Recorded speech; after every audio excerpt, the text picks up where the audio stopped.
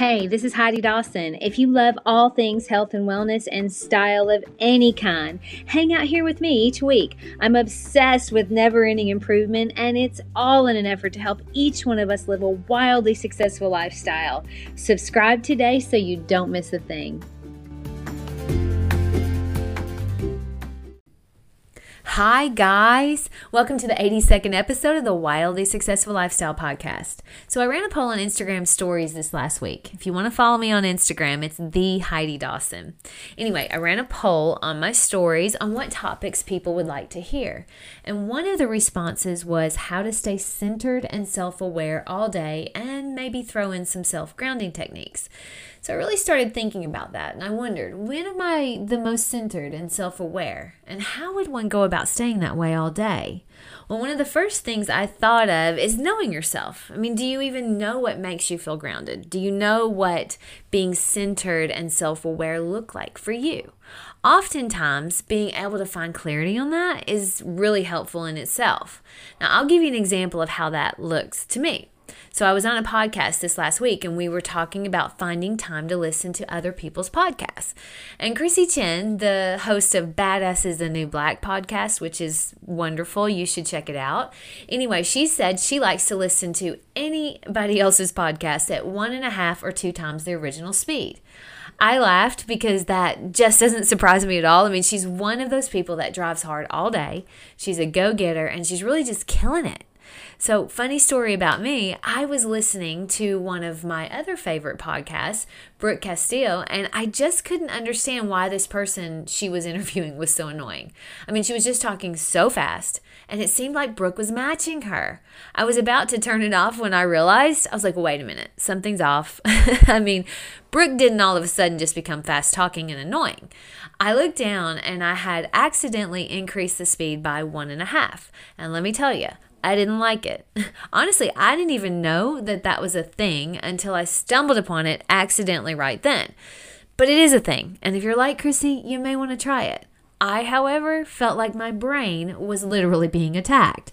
So, see where Chrissy loves the faster pace, I like the audio at its original pace. Now, as we were talking about that for a second, my brain tried to throw in some thoughts that weren't great, like, why can't I do that? I should be listening to it fast like that. She must have a quicker mind than mine. But because I'm self-aware and I know that my brain will try to pick me apart if left to its own devices, I changed my thought pattern to, I love that about her. I mean, my style of listening is different. Not better, not worse, just different. You see, I would call that being self-aware, where I noticed thoughts popping up that weren't serving me, and I quickly turned them into thoughts that did serve me. So do you catch yourself having negative thoughts about yourself or others? And can you turn that around quickly? Also, what does centered and grounded feel like? Well, let's start by looking at what they actually mean. I mean, I looked it up. So the actual definition in this context would be emotionally stable and secure and well-balanced and sensible. Sounds reasonable to me. I think they go hand in hand. So when do I feel the most emotionally stable and well-balanced? Well, if I'm being honest, it's when life is really going well and things just seem to jive, whether it's with my relationships or maybe a design project is falling into place, or maybe a podcast episode hits it out of the ballpark. I don't know. But these are external things, and we don't want to solely rely on external things to feel centered.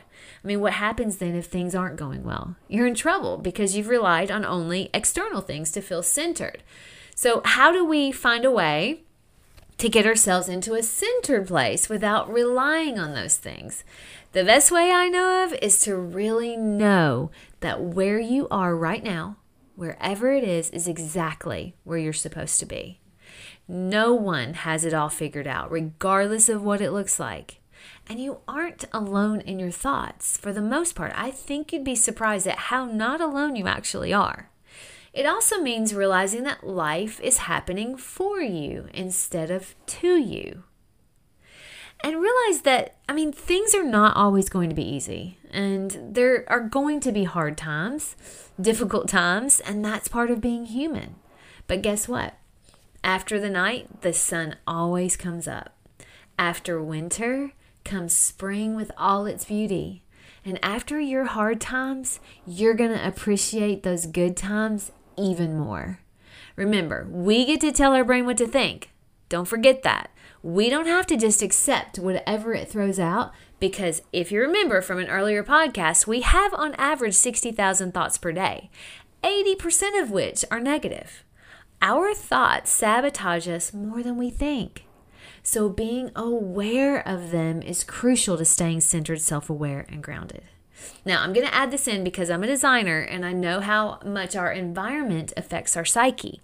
The other day I was kind of brainstorming ideas for my podcast, and my brain just felt so distracted, like something was off.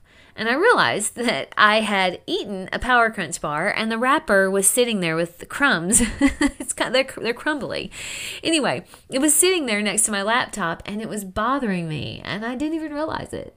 As soon as I cleaned it up, like my creativity increased and I was really able to focus a lot better. Now, roll your eyes if you want, and I understand if you do, but research has shown that if you're sitting in a cluttered space or your office is a mess, your brain isn't going to be able to focus as well. Maybe subtle, but is your environment, which you control by the way, helping you to be centered, self-aware, and grounded? It can do that. Another thing that research has shown is that driving hard all day without taking scheduled breaks affects your ability to focus. Imagine that. Oftentimes we think that there's a badge of honor in working the longest or not taking any breaks. But studies have shown that taking a 10 to 15 minute break every 60 to 90 minutes, where you get up, move around, maybe do some jumping jacks, and drink water, actually increases our productivity. Now, it does this because we allow our minds to chill. And when our minds chill, that's when we come up with some of our best solutions. Kind of like when you're in the shower and you come up with great ideas. Now, I oftentimes will have to pause my meditation to write a note down because I've thought of something brilliant. Okay, I mean, brilliant may be a stretch, but I do some of my best thinking when I'm focused on nothing.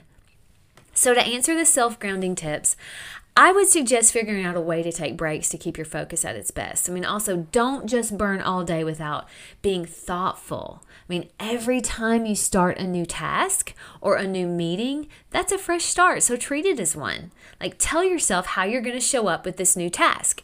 So if you're getting in the car, decide how you're going to drive and what you're going to listen to. Be intentional about that. If you're walking into work, decide how you're going to show up. And when you're starting a new meeting, decide what's the best way for you to serve those that you're meeting with. Also, to help you remain self-aware, try to come up with a trigger that reminds you to ask, are my thoughts serving me right now? There are lots of apps that help you to be mindful. The Calm app is my favorite. Now, you can also set an alarm on your phone, maybe even use some other trigger like your coffee cup or your water bottle. Each time you take a drink, let it trigger you to ask yourself if your thoughts are serving you. I'll tell you a story showing what I think is a great use of triggers.